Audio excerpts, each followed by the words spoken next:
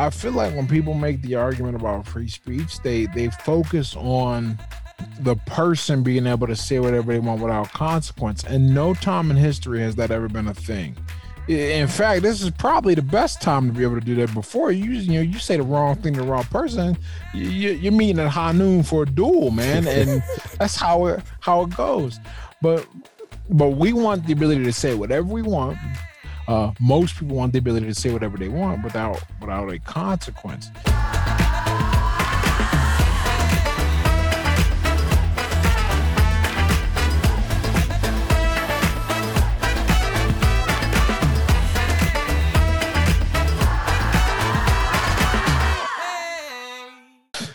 Okay, so I guess we should start proper with real kind of questions. Yeah, sure, man. Let's go at it, man. This is the interesting talk, no matter what, man. It is, yeah. Well, I've just been listening to the Jordan Harbinger episode. Do you remember that from 2018? Yeah. George, he still writes me about that and says it's one of the most listened to episodes, and I'm floored, man. Very, very flattered that he took the. I always say it's taking a chance on me. At this point, I don't quite feel that way, but when he interviewed me, that would have been back in I know where I was living. 2018. 28, the beginning of the year. In fact, I know exactly. This is funny story about this. I've probably done easily over 130 podcasts of different levels. Easily. I did his on my birthday, okay? And my birthday, this is relevant. I don't know how the weather patterns are over in the UK, but we get a lot of thunderstorms in the United States, period. Not usually in the winter, at least where I live. We got a severe thunderstorm on my birthday, and in the middle of the podcast, the power dropped. And when we had to start, but fortunately, they came back and we were able to get back to it. So yeah, that's a really interesting, fun time. But no, I had a good time with that interview. It's a great interview, and I think it's like your entire history. That says everything about your entire history on that podcast. I already knew a lot of it because I've been following you on Twitter for years. That's where. Oh, awesome, man! That's where I first ask how you found me. I'm always curious about that. Yeah, it was Twitter, and I remember when did you kind of start to get serious with Twitter? What year was it? Because I'm pretty sure I started following you. That'd have been right when I got back from basic training. So and I started like 2014. Yeah, that sounds about right. So I'm maybe started following you 2015 or 2016 or something like that. And okay. And then there was this guy on Twitter called Ed Lattimore, who was just a guy, and that's what first of all I found quite shocking, that you wasn't a famous person, but you were writing really amazing tweets and actually philosophical tweets, really good content, actually stuff I wanted to read, surrounded by a load of nonsense, which was at the time, and you really stuck out back then because of that. Well, thanks. What happens a lot, what I found, I call Twitter the writer's platform. It's for writers. If you can write, that's what you do. You write. And writing, first of all, Twitter, a few things have made me a really good writer over the years. Twitter is one of them. And what I found, while there's so much nonsense, is that you get a lot of people who have the technical chops. They know how to put the words down, right? And put them together in a way that is functionally accurate. Like they're not using the wrong word. Okay, so that's the one thing you got to do. And then you also got to be able to have a little style, the way you write it, make it engaging. But the last and the most important thing is you got to have experience. You got to have a mind for kind of deconstructing that experience and putting it back out there for people to get something from. You really have to have a way of looking at the world to where you're simultaneously diagnosing and learning from it, and then put that into the written word. And I think what I try to do is all three. And I'm not just writing on Twitter. I got a blog. The blog now has got some 120 something posts, and that's just going to continue to grow. I've got the newsletter, got the membership. I'm always trying to write and create. Why? You know, and Go on. and I think it comes through in Twitter because that's another medium for writing and creating. What made you start with Twitter? Because I remember around at the time, it wasn't this place. At least for me, there wasn't many people around doing the kind of thing that you did. You were one of the first, as far as I was aware, to start doing this kind of writing aphorisms. Really, on Twitter. I didn't even know the word aphorism existed at the time, but that's really what you were doing, and I didn't see many other people doing it. So why? I had watched. So the general why, right? I'll go with the general and specific. Generally speaking, I looked at Twitter and understood abstractly, at least, what what was possible with this thing, because unlike Facebook, which was the Instagram wasn't really a thing yet. Unlike Facebook, Twitter allowed you to reach out to people you didn't know yet. And because of the way you propagate content, then they can see your ideas. And if they resonate with your ideas, then they can follow you and they can support you. And that you can drive that traffic, that attention to a blog, to a product, whatever. I didn't know quite what I would do, but I knew that that was a tool. Specifically, there's a guy in my area who I guess, friend is probably the best word I have to describe him. Acquaintance is a better word. I'm aware of him, and I saw that he was using Twitter, and I'm looking at what he's doing, and I'm like, okay, this actually is not a bad idea, but I could just be so much better than you. And that was my thought process. And I actually hired the guy first. I hired him to kind of run my Twitter thing, and it was something you could do passively when I first thought I was going to get on. It doesn't work that way. Learn that real quickly, at least not for the amount of money I was willing to spend. Fortunately, I just, got on and did the writing and did it myself. But seeing someone do it who I knew I was just overall a better writer and content creator, or whatever you want to put it, and, even seeing what he was able to do with it, and I don't think he capitalized on it whatsoever. I said, all right, this is a tool. This is a place to be. And really, Twitter has... if I could remove one block of my empire and it would crumble, it would be Twitter. Like that. I'm trying to become, as we move toward the future, as they say, platform agnostic, right? To where I'm not just relying on Twitter to drive people in. And then, and we're kind of there. The website does traffic. The Instagram is growing, not at the pace of Twitter, but it's growing. And I'm going to now dive into YouTube, because I think a lot of what I say is useful to hear. It's just, if some people are not interested in reading. So when did you realize that on Twitter? You were writing good stuff on Twitter. When did you kind of start to see the tipping point? When did you think, oh, maybe this could turn into something else? Maybe I could make a career out of this. Maybe I could find the illustrious online game and start making some money online.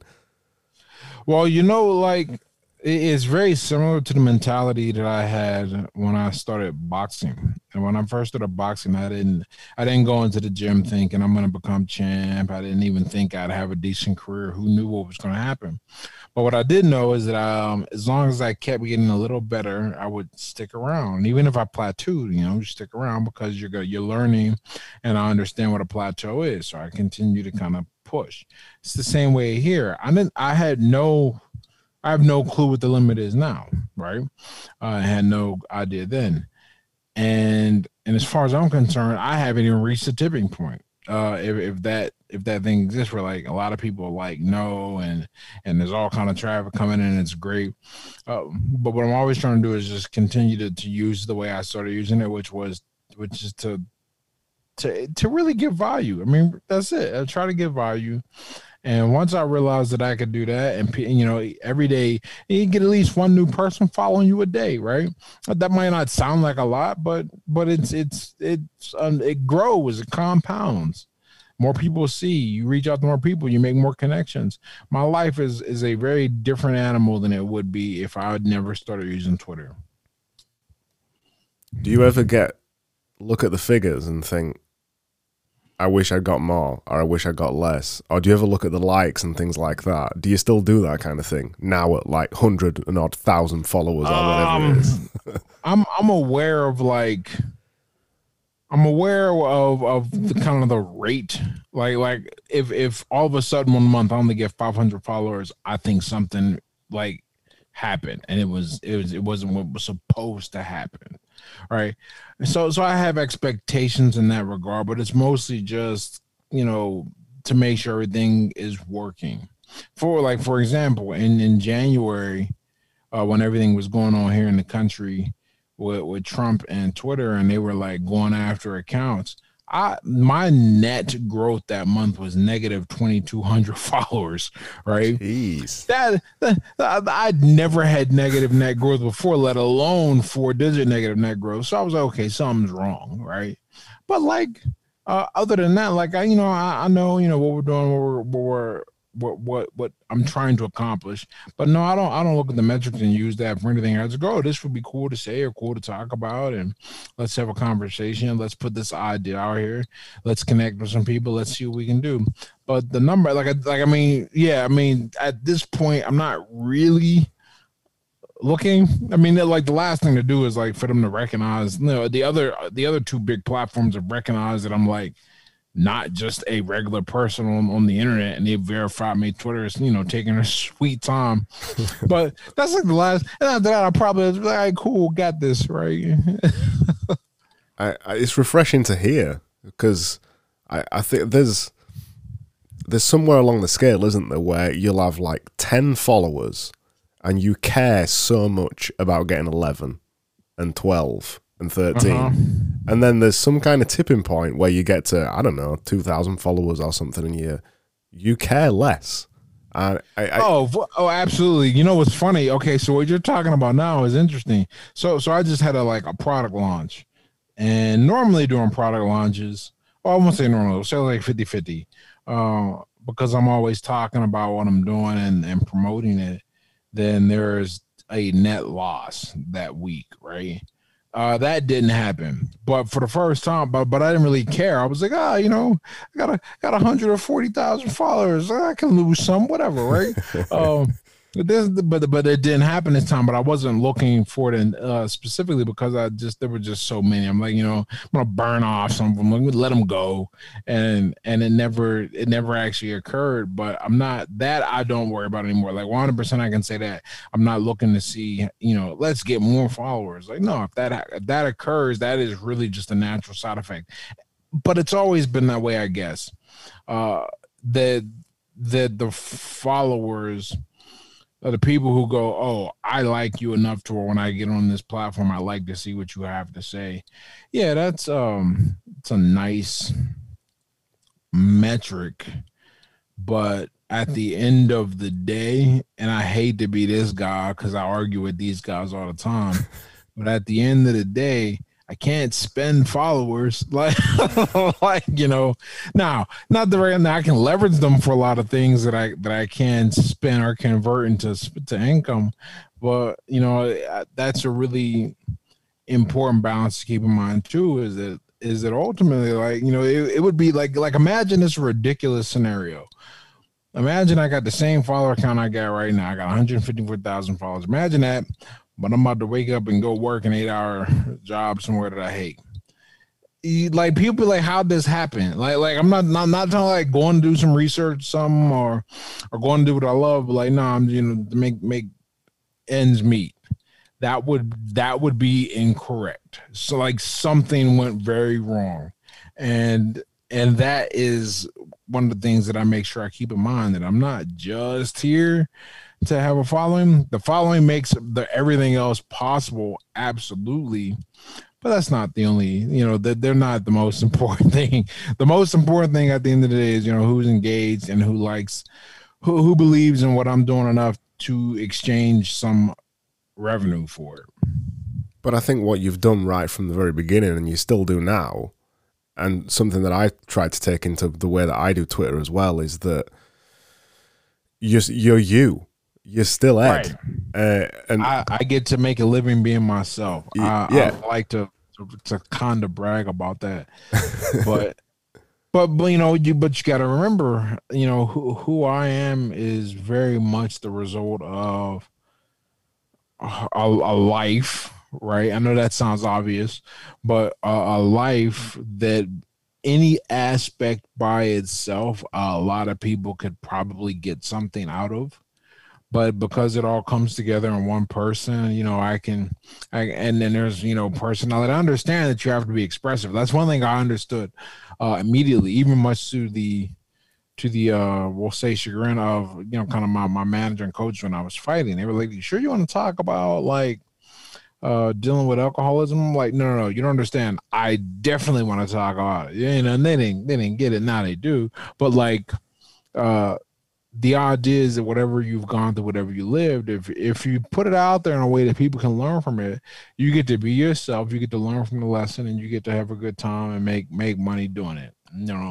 You need to have, if you're going to do this influencer thing, right? And I really hate using that term to describe myself, but I'm not arrogant enough to try and create a new word in our language to kind of describe what everyone has in mind already. If you're going to do anything like this whole personal brand influence thing, whatever, the Ed Latimore school of thought is that you need to have actual value in your life, whether it be attained by trial and tribulation, or we'll say struggle and improvement. And you need to deliver that value, and you need to have some business sense about it. Like, business sense really is the difference between having. I know guy, this same guy I'm talking about, 30-some thousand followers. He got to work, man. That is, as far as I'm concerned, that is a mismanagement of your time and resources. If you've put the energy into getting a 5-figure following, and you have to work, and it's not stuff you want to do or something you went to school for, like you have to, that ain't right. That means you waste time, being a clown and not even really a good clown, but you weren't thinking in the long-term game. You weren't thinking, okay, this is me. This is what I got to put out there. This is what I got to do. Let me make sure that I'm doing this in a way that people can learn and get something from it. And I'm not just agitating people, not just saying things for hot takes. Like there are people out there who use the platform to do that as well. And I get it, right? Because at the end of the day, any business sense should be able to convert some of your followers to something. And if you get those followers because you're a loud conservative voice, whatever, right? That's how you do it. That's not how I do it, but I get the game, but I would say the best way to do it, make sure that you got a valuable life, and that value is going to be generally subjective, but specifically, will teach someone to do something that they don't, learn, or allow them to think about things in a certain way. And then boom, whatever makes sense for you to do with that to make money works. Like, if you notice, or maybe not notice, my primary products are about writing. Right. I'm not really, I got a course, I have a membership about, dealing with bad habits, particularly pornography, alcoholism, and other vices that you may have stumbled into.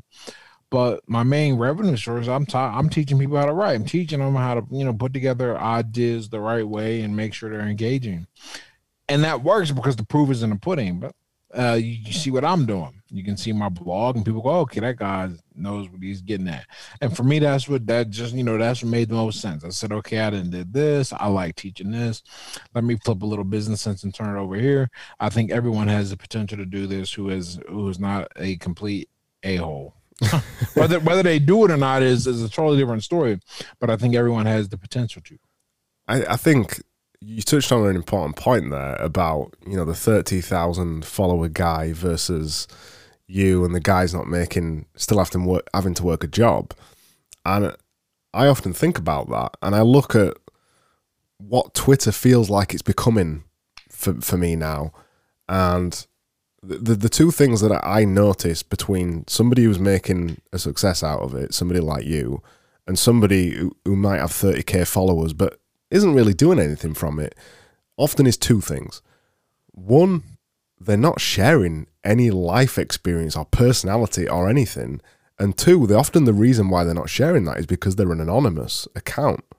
And I just think a lot of people don't agree with me, especially when I've said this on Twitter, but I just think it's so much more difficult to just make it as an anonymous person online when you can just put your name and your face to something and say, look, this is what I believe in, this is me, and you are stamping it, and you've got skin in the game straight away, and people get it. I know I'm buying from Ed Latimore when I buy one of your products. Right. The no question whatsoever that I am who I say I am. I actually, you know, speaking of Twitter, I just put out a tweet about this yesterday.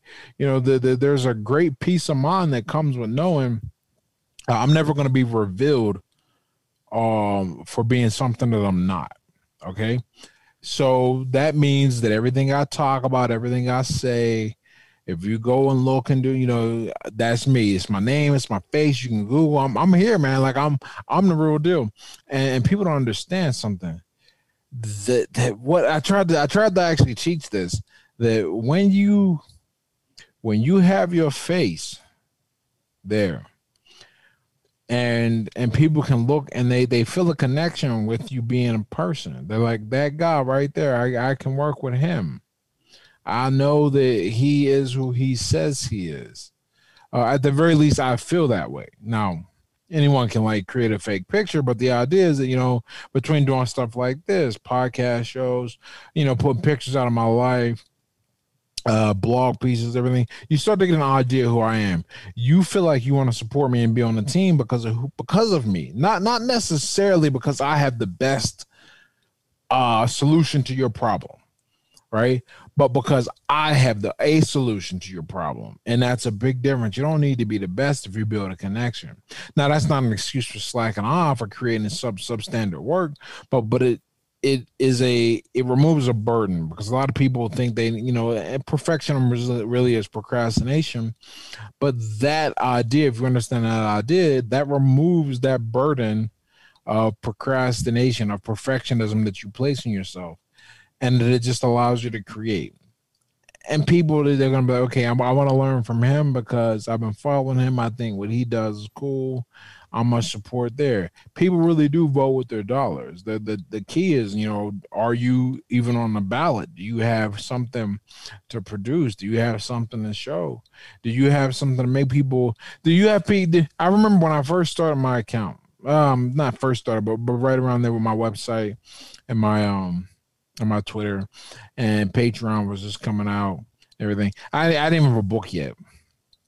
And people started asking, yo, is there any way I can support you and what you do? People will ask that. People want to support. People like when you're doing well and you're helping people, that's actually my newsletter going out today. Where I'm recounting the launch that I just had and how a lot of the help came from people who didn't even want to be affiliates. They were just like, yo, you know, let me retweet this, let me shout you out on this, whatever.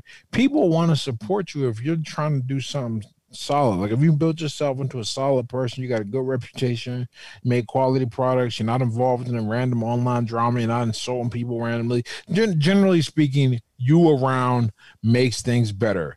At the very least, it doesn't make things worse. People want to see you do well, and they'll do what they can. I completely agree. That's the thing I always try to do. I always got a thing in my mind: work hard and be nice to people. They're not hard things, right? That's it. Not hard things to do, but they're things that when people jump on Twitter or YouTube, it's harder on YouTube. You usually have to show your face on YouTube, but when people jump on places like Twitter and they go anonymous, they become this different person, maybe intentionally, and they forget some of those basic values of life, like work hard and just be nice to people. It gets you so far.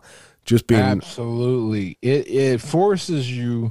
Here's what putting your face. Before I even say this, I think one of the worst things to happen to our interactions with people is the ability to assume a different avatar and face than the one that we were born with, and then speak with the mind we have, though. Because your brain, I don't think your brain distinguishes between this this person, this bot, whatever, we'll just call it a bot, even though it's probably a person, and a real conversation that sees the words the same way. And that leads to a certain level that leads to like this low level antagonism. I think a lot of people are operating on social media with. Okay. So, we take that, let's put that aside for a minute. When you come and you put your face forward of who you are, as you are, you've got to make a few choices. And I think these choices, no matter what, have a net positive, whether that be somewhat of a net negative for you or somewhat of a net negative for the other person. I think overall, the system gains from this. You have to be congruent. Is the idea. You have to be congruent with who you are because right now, right, Ed Lattimore will leave his house, and sometimes people know who I am. Sometimes no one, most times no one knows who I am, right?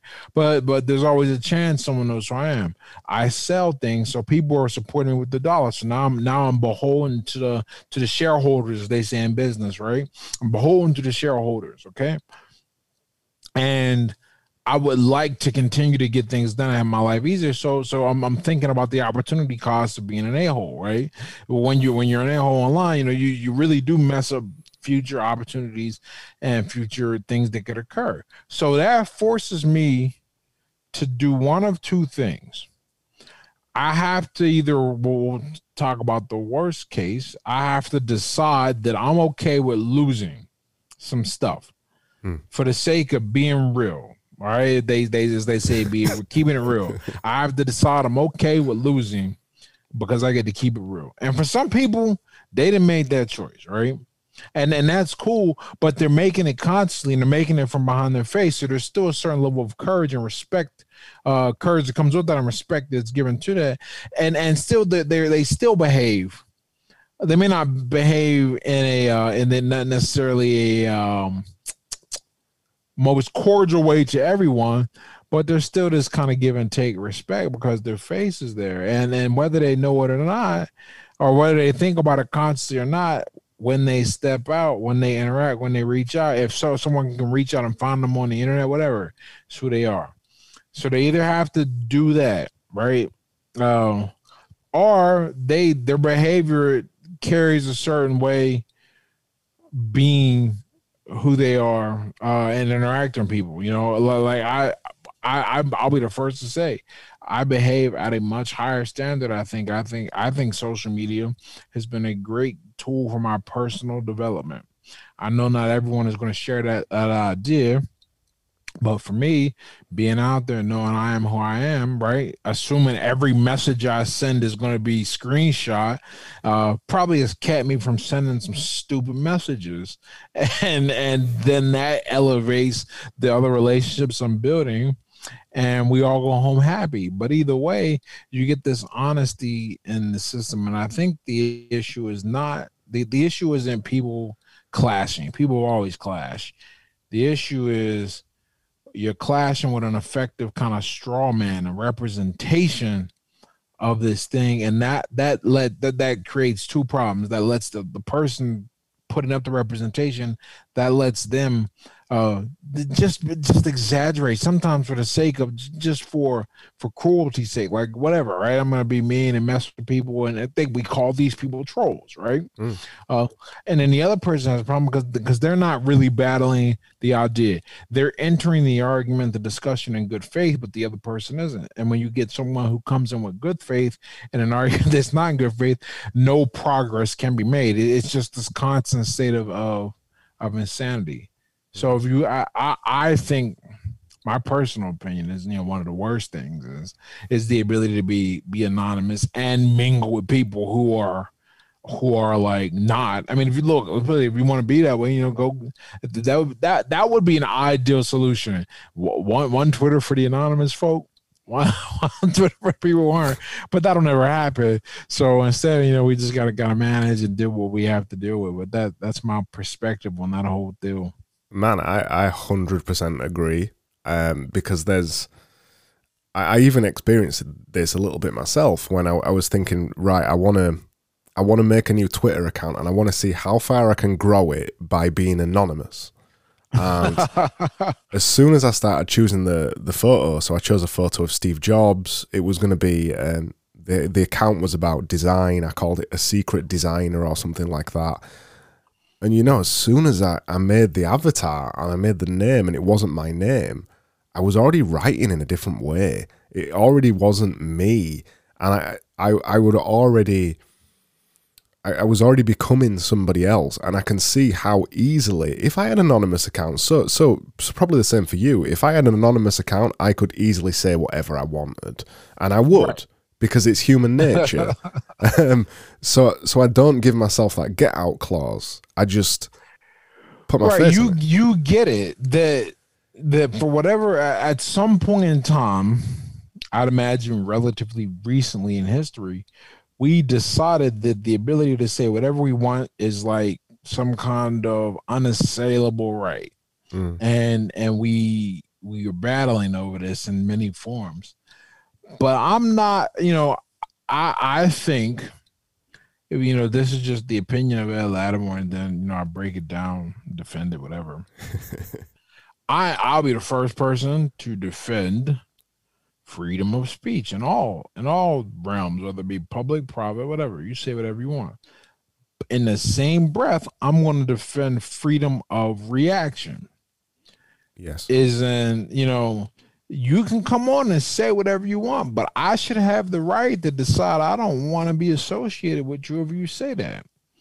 Whenever people, I feel like when people make the argument about free speech, they focus on the person being able to say whatever they want without consequence. And no time in history has that ever been a thing. In fact, this is probably the best time to be able to do that. Before you say the wrong thing to the wrong person, you're meeting at high noon for a duel, man, and that's how it goes. But we want the ability to say whatever we want, or not we, because I understand that there is a trade-off. Most people want the ability to say whatever they want without a consequence. This argument is no different than the arguments they kind of, you know, we used to make about. You know, should people rob you? No. Should you walk around the hood at night with jewelry? No. No either. Well, where is it? How badly do you want to walk around the hood at night with jewelry? If you want, you understand there's a risk that comes with it. And we used to get that, but what they're trying to do is kind of remove one or the other. And I think, taking us back to what we were saying about what having your face out there does, it makes you remember something that the rest of the world tries to get you to forget in different formats. No matter how you align politically, it tries to get you to forget that there are consequences to doing things. Yeah. and like, that's so basic, right?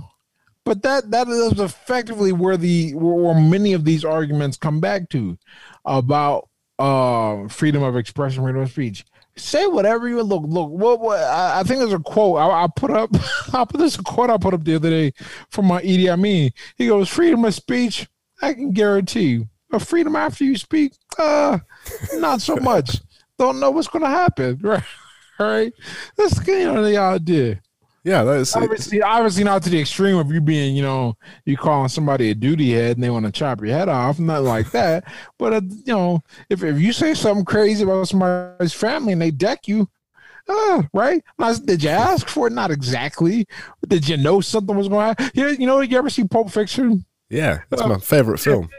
Okay, so at the beginning when Vincent and Jules are talking, and he goes, you know, he didn't expect to be thrown out of a window, but he had to expect some reaction about giving his wife a foot massage. Yeah, he had to expect some reaction, right? Maybe not getting thrown out of a window, but yeah, and I think that's where we've got to, isn't it?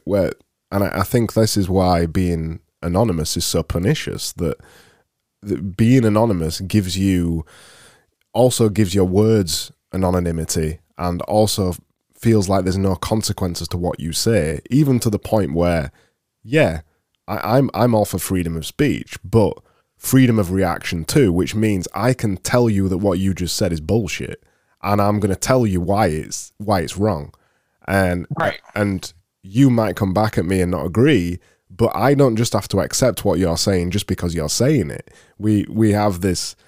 It's not just freedom of speech now. It's freedom of speech and also no retort as well. To leave the stupidity there, the truth isn't a thing. I've heard it said post-truth society many times. Oh goodness!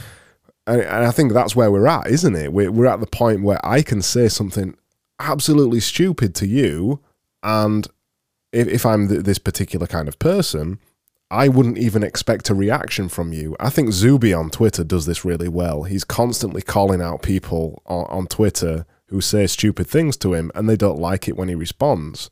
But that's also his right to respond, right? Right.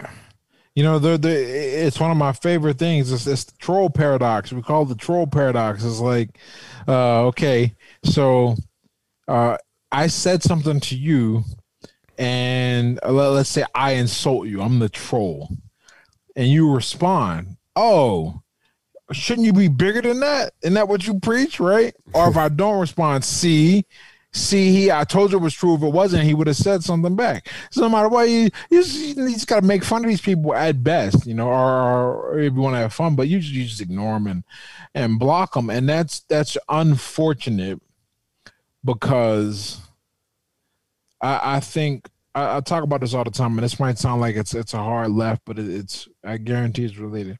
I talk all the time about the evolution of humanity and how our forced evolution, you know, that's what takes millions of years and whatever, and for the most part, because we've made our life so comfortable when we've removed all selection pressures, really to the point where people who should be knocked off by Darwinism are surviving and reproducing. Like it's really easy to survive.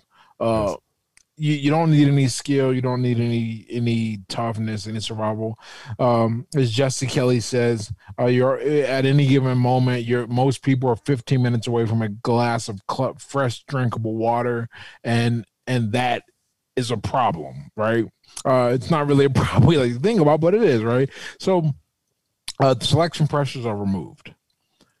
What we have left now, we have a lot of collective internal growth to handle as a species, and it ain't happening. You know, like we can't even have a dialogue with one another about an idea, largely because of things like this, right, that we're talking about. So how are we going to make a have collective progress when both people that, you know, that we can't agree on ideals to strive towards and work towards, and then have a conversation about those? When we decide that we're going to penalize people for thinking differently, which is something I've really got a big problem with. I mean, I don't talk about it too much because I don't want to get into arguments. But because, okay, right. So you know, there's the Twitter side of me you see where I'm always, you know, giving value and stuff. But that is more or less I try to make my presence and my time on the platform useful because it's still an ROI. There are a lot of ideas and things I think about in this regard because I see them to where when you have an idea and you say something, for example, if you're against the narrative. In a lot of places and ways we see this, you know, I don't, is cancel culture a thing? I think when you call it cancel culture, you simplify it to the point of almost making it inaccurate, but there is a very real force. A better way to put it is that the narrative collectively leans one way, and that one way has the force of government behind it, government and media behind it. And so if you disagree, they have the power to limit your earning power, which effectively cancels you. You know, the big thing I remember is the woman from The Mandalorian, Gina Carano, maybe, I think, if I got that name right. And she, you know, she had her support for Trump. Whatever you think about Trump is irrelevant. What is very relevant is that was pressure to get her off the TV show. Two things completely unrelated. It's not like she's interrupted lines talking about that. And so she leaves. And so why does that occur? That occurs because we are just a we haven't been forced to deal with things we don't want to hear. And because we don't have any way to deal with that. We respond very much in the way toddlers respond when they don't want to do something. They throw a temper tantrum. If the temper tantrum is loud enough, mommy responds. Right. Sometimes you can ignore and it'll just go away. Other times they're like, you got to do something. I think one thing, we've removed the places for this discourse to happen.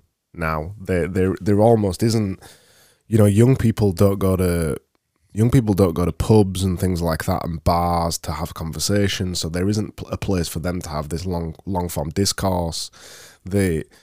We're not only that, but the place where you get a bunch of young people together now, the university system, that is overwhelmingly overrun with a certain type of ideology, at least in the softer, well, they're going to kill me for this, the people who study these things, but we'll say in the non-STEM fields, particularly the non-T and E, because that discussion doesn't come up, man. Either you can do the derivative and then make a circuit, or you can't. Like, it's not really a question of your beliefs and thoughts. But in every other area, whether it be from history, language, literature, sociology, even psychology, the list goes on, nothing's been proven, so everything is kind of up to interpretation if someone decides to go that route. I was reading this wonderful article that talked about the seeds of revolution in different countries, right? Whenever and whether that revolution is good or bad, most revolutions usually lead to something similar, just not run by a single entity, but now different entities. We saw this in the French Revolution into the Reign of Terror, and the Russian Revolution into Lenin, right? Those things, right? But the idea, they said something really interesting that I've never been able to stop thinking about, which is that these reforms, it's never by the engineers or the working class that push these reforms. They become tools eventually, but these reforms come from people, the artists and the intelligentsia that they call, because these are people with a subjective view of reality where there's not really these hard kind of standards applied to what is done. Like I know if I make something to a machine is standard, right? Like a piece of equipment. But my piece of art is subjective, and if I take that lens of reality, that lens of reality, that even though you can objectively look and see if I use proper grammar, but you can't judge the quality of my art just because it's my creation, and I start applying that in mass to society, then all of a sudden, I start seeing the actual standards that we have is kind of fluid and non-existent. And if you can get enough people to believe it, then you get people to take action. And when I'm dancing around here, because I don't know what the level of distribution and censorship is on the platform that you put your podcast up on, but we can see this very much today in a lot of the things that are portrayed about gender. We worked very long, we understand chromosomes and what those lead to. That no one can change that objective scientific fact. So what do? You work on the interpretation of it, and then you bend reality that way. And Nassim Taleb talks about this in I think it's Skin in the Game, where he talks about the intolerant minority, about how if you get a small group of really intolerant people, they have the power to overthrow a much larger group of tolerant people because of their standard and their ideas. And the idea you used was, when you eat halal, like everything in the building has to be halal, compared to kosher, where just give me my plate of kosher food and I'm good, right?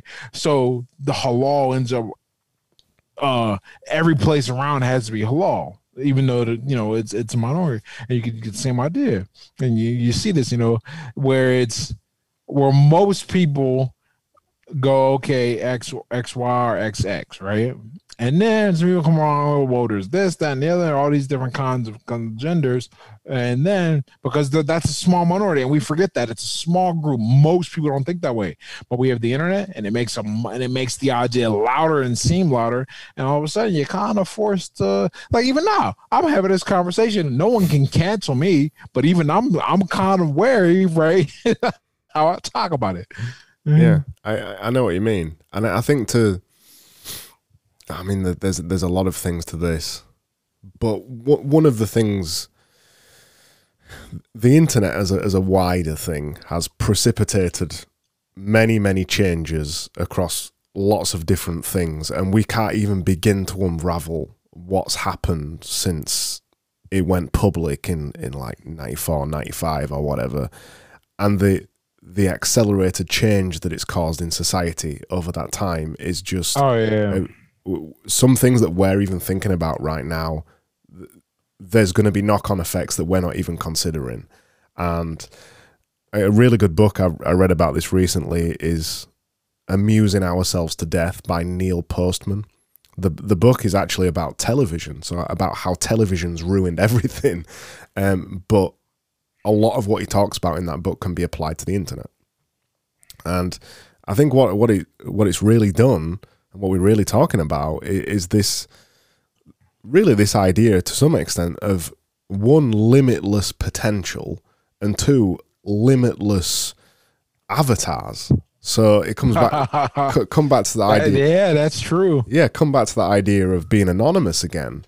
If you're born today, if you imagine you were born today, and within 2 or 3 years, if you're lucky, you're going to be making an avatar of some kind, and you're going to be making it on some kind of app or a video game or something like that. And then for the first 10 or 15 years of your life, you're going to be making lots of these different avatars, and you're going to be trying to work out who you are and what you want to say to the world. And whilst you're trying to work this out, you're watching YouTube and Twitter, and they're all pushing things to you in different...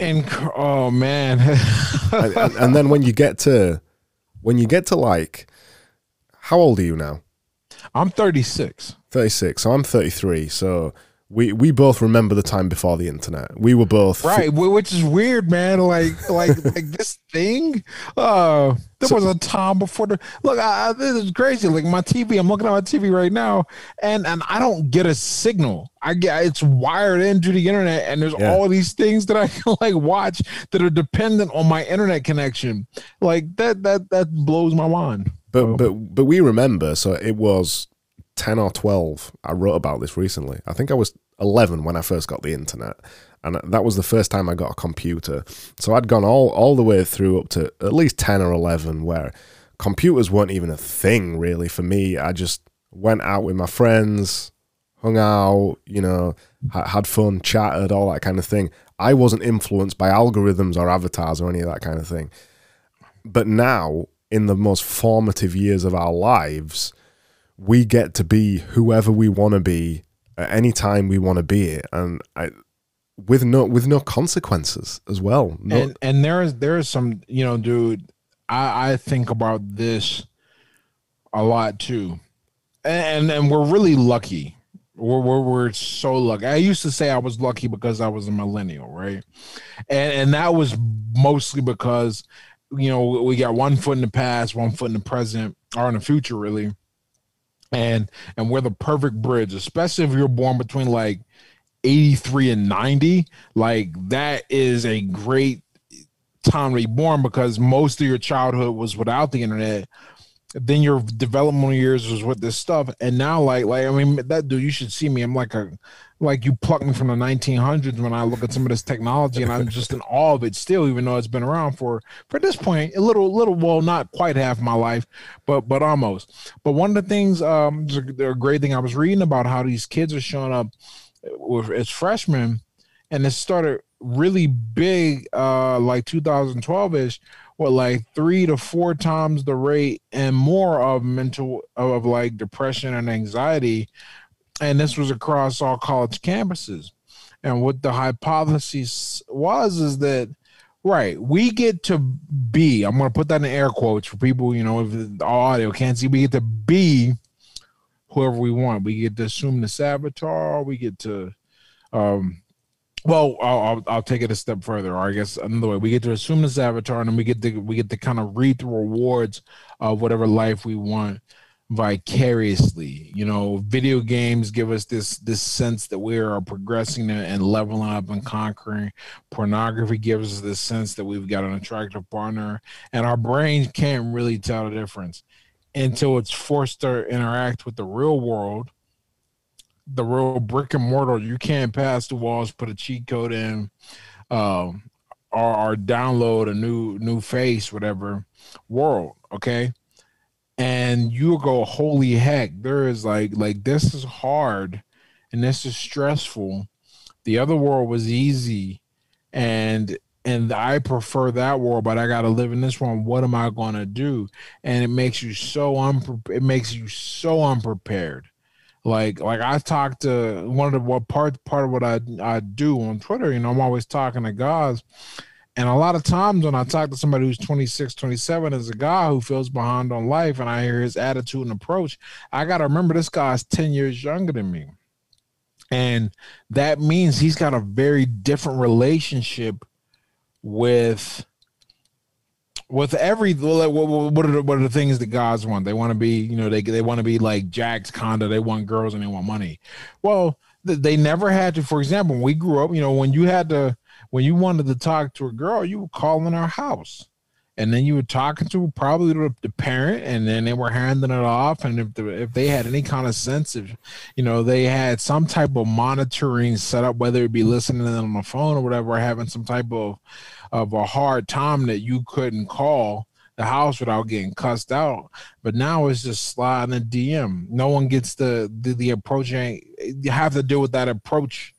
And the risk of being shot down and kind of the natural growing process pain that comes with that.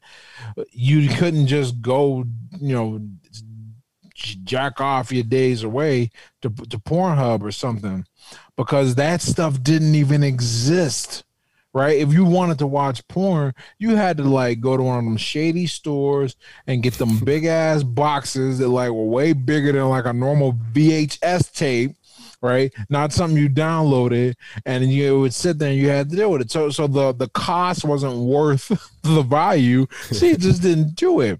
Now you got just fires up his computer, and there's tons of variety. There's nothing left to force naturally a young person to shed that digital avatar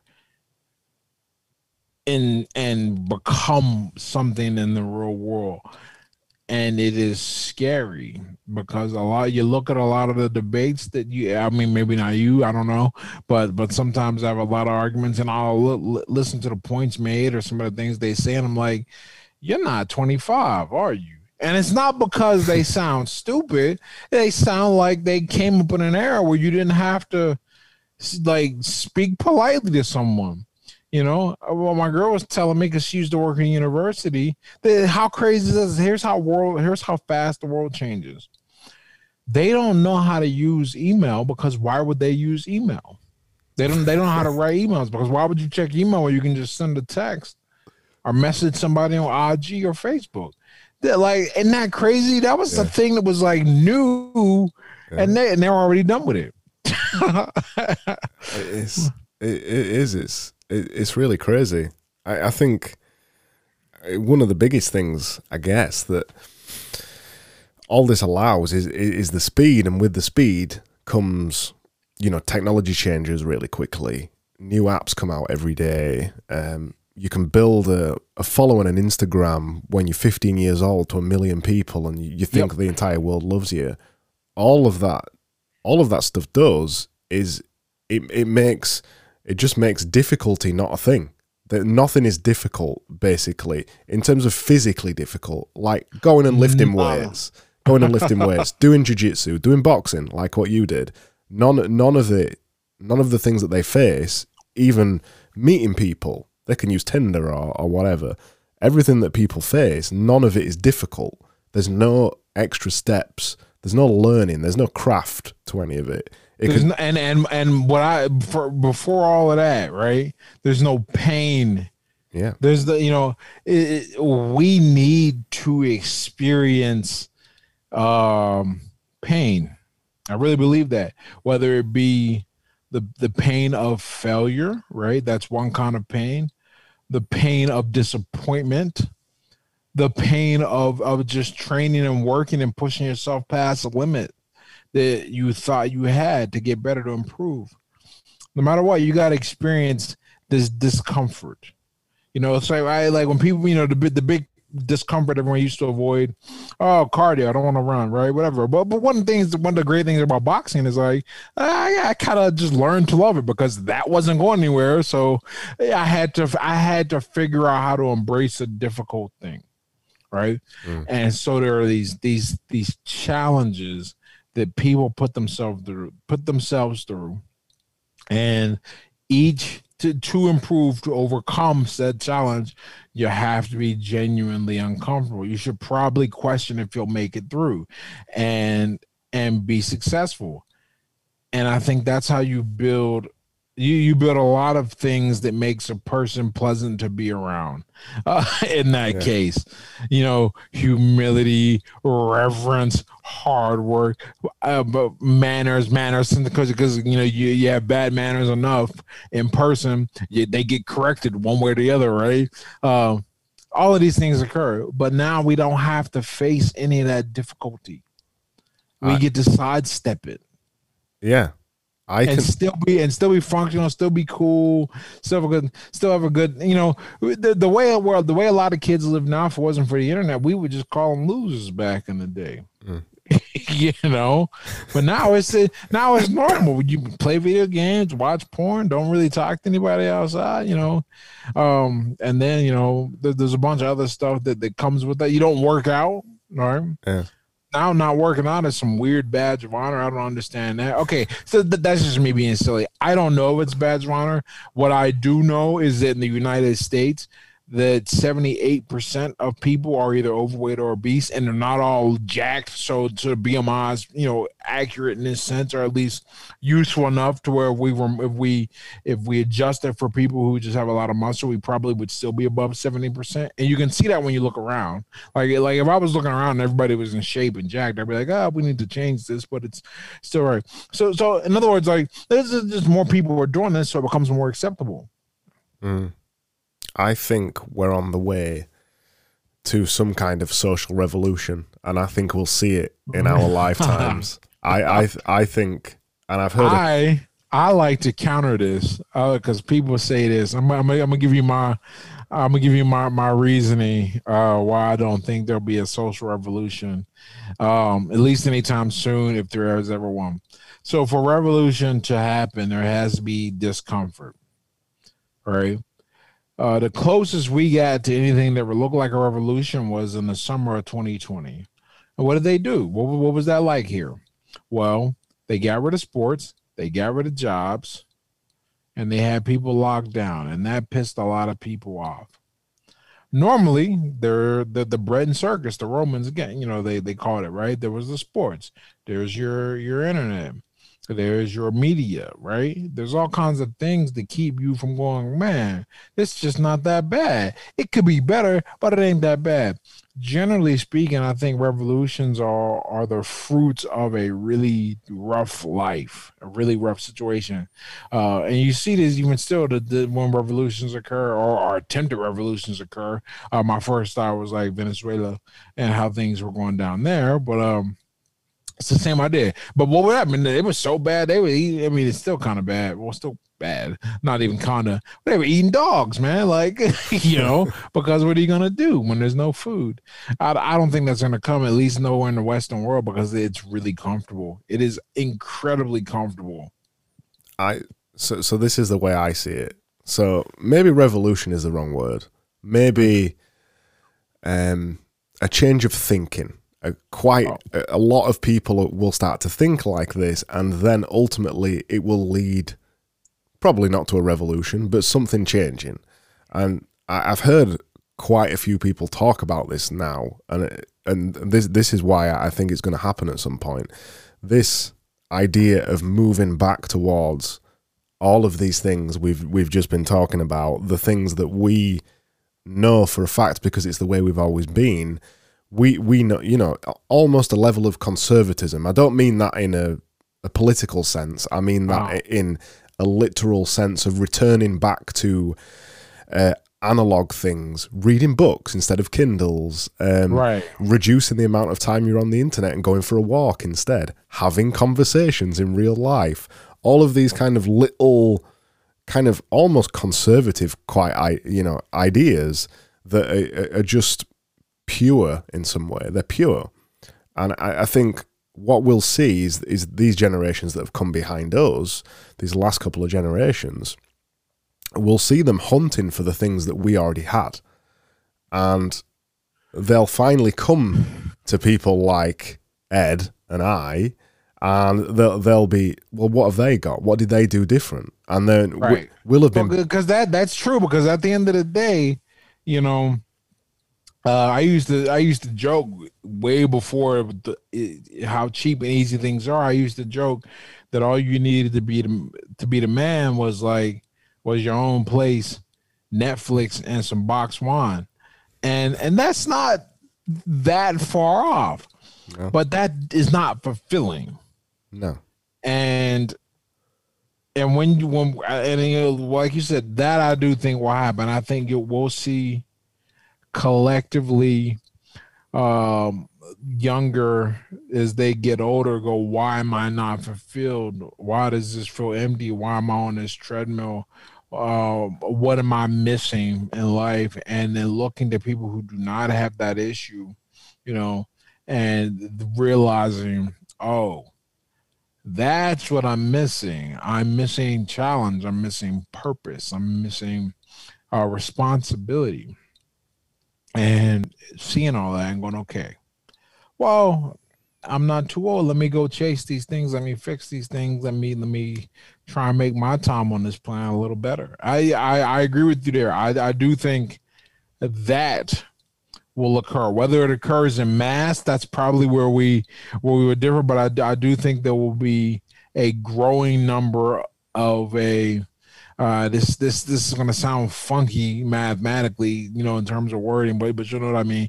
I think there will be a growing minority of people who realize that the gig they've been sold about, the life of convenience, is just a false promise, and to go seek out a life of challenge and difficulty. I think it's just because you feel it. You just feel it in your heart, don't you? You feel it in your soul. Yeah. You feel that there is something missing. And it's already been a mini revolution. I use the word revolution loosely on TikTok. So you think of TikTok, you think it's just full of asinine content that is not somewhere you'd ever want to go. There's a selection of TikTok that's getting quite big called Book Talk, which is people sharing books that they've read, sometimes reading a book for the first time, and sharing things about the book, like a book club almost, but on TikTok. And that's a small, tiny pocket of a huge social media network that is kind of looking towards a little bit of an analog revolution, almost an offline thing. Yeah, right, and that's kind of where it has to go, because this, I mean, I'll be, once again, I'm the first person, kind of by nature of what I do and how I make my living, I'm very involved on the internet. But I'm coming from it. You ever see The Matrix or in particular The Matrix Reloaded, and they finally meet, you know, the people who live in Zion, and a lot of them, they were never. What's the big thing? That they were never in the Matrix. They don't know what it's like. They were born free humans. Okay, I think a lot of us, certainly born before 1980, 1990. I think a lot of us born before 1990. We're like free. We spent a lot of our time on this planet without a lot of these gadgets and convenience. And then they came, and these people They don't know any other world. I said to somebody today, that a crazy thought for you to think about, anybody under the age of 20 wasn't even born when 9/11 happened.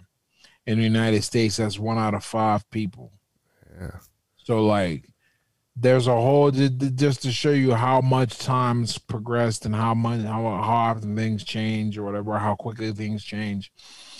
Um, so these people, they don't know another world, but they'll be able to, but they still interact with us and they'll see something. And the smart ones, I think, will seek out and ask, how do I get some? And on top of that, here's another very hopeful thing.